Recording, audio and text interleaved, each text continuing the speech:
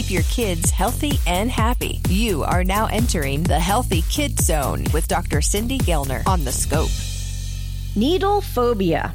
It's something that as a pediatrician, I see every day, several times a day.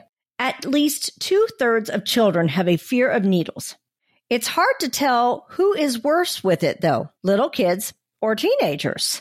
Unfortunately, vaccines are still given as shots at this time, and kids get a lot of shots to help build their immune system. At the mere mention of being due for vaccines or blood work, some kids will just burst into tears.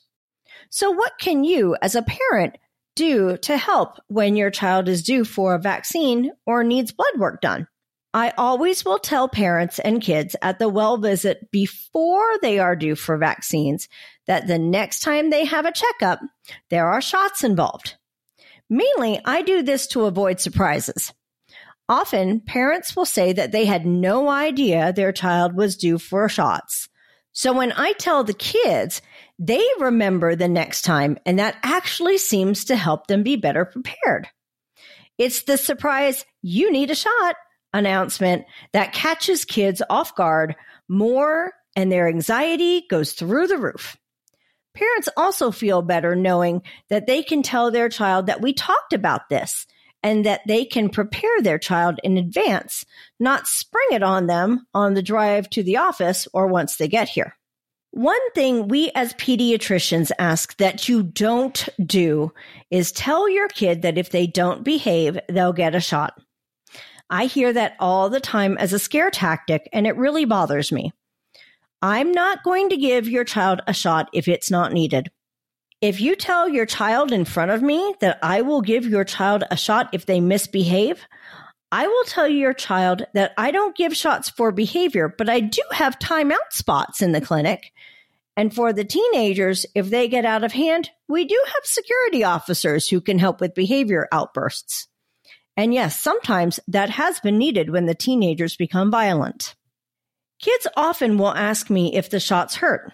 Well, they are shots. They're not fuzzy caterpillars. Same with the needles we use to draw blood. I tell kids that yes, they hurt just a little, but it's over quickly, and we have to use the needles, but for a good reason, and it's to make sure that they are healthy. I try to be upfront and honest with the kids. Even little kids understand when you tell them the truth in a calm manner and explain why we are doing what we are doing. I had a vaccine one day, and I saw a patient later who was afraid of getting a shot. I showed her my Band-Aid, and she was so surprised. She was like, "But you're the doctor." And I said, "Yes, I am. And I sometimes have to get shots too." She then said, if I was brave enough to get one, then so was she. I also tell kids when they are old enough what vaccines they're getting and why they're getting them.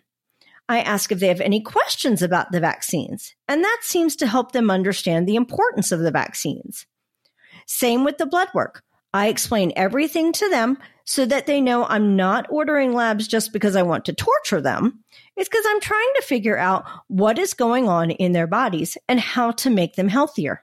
I also have the advantage of telling kids and parents that my medical assistants are who I trust with my own family and who I trust to draw my blood and give me any immunizations, so they know that they're in good hands. I let them know that I don't like getting needles poked in me either, so they know they're not alone and that I get it. I talk directly to the kids so they know they're heard, and we are doing what we can to make this as easy an experience as we can. And they know that they get a sticker when they're done for being so brave, no matter how old they are. So, while needle phobia is a real thing, there are ways as parents that you can help make immunizations and blood draws less scary, which goes a long way when the kids are here in the office. Have a question about a medical procedure? Want to learn more about a health condition?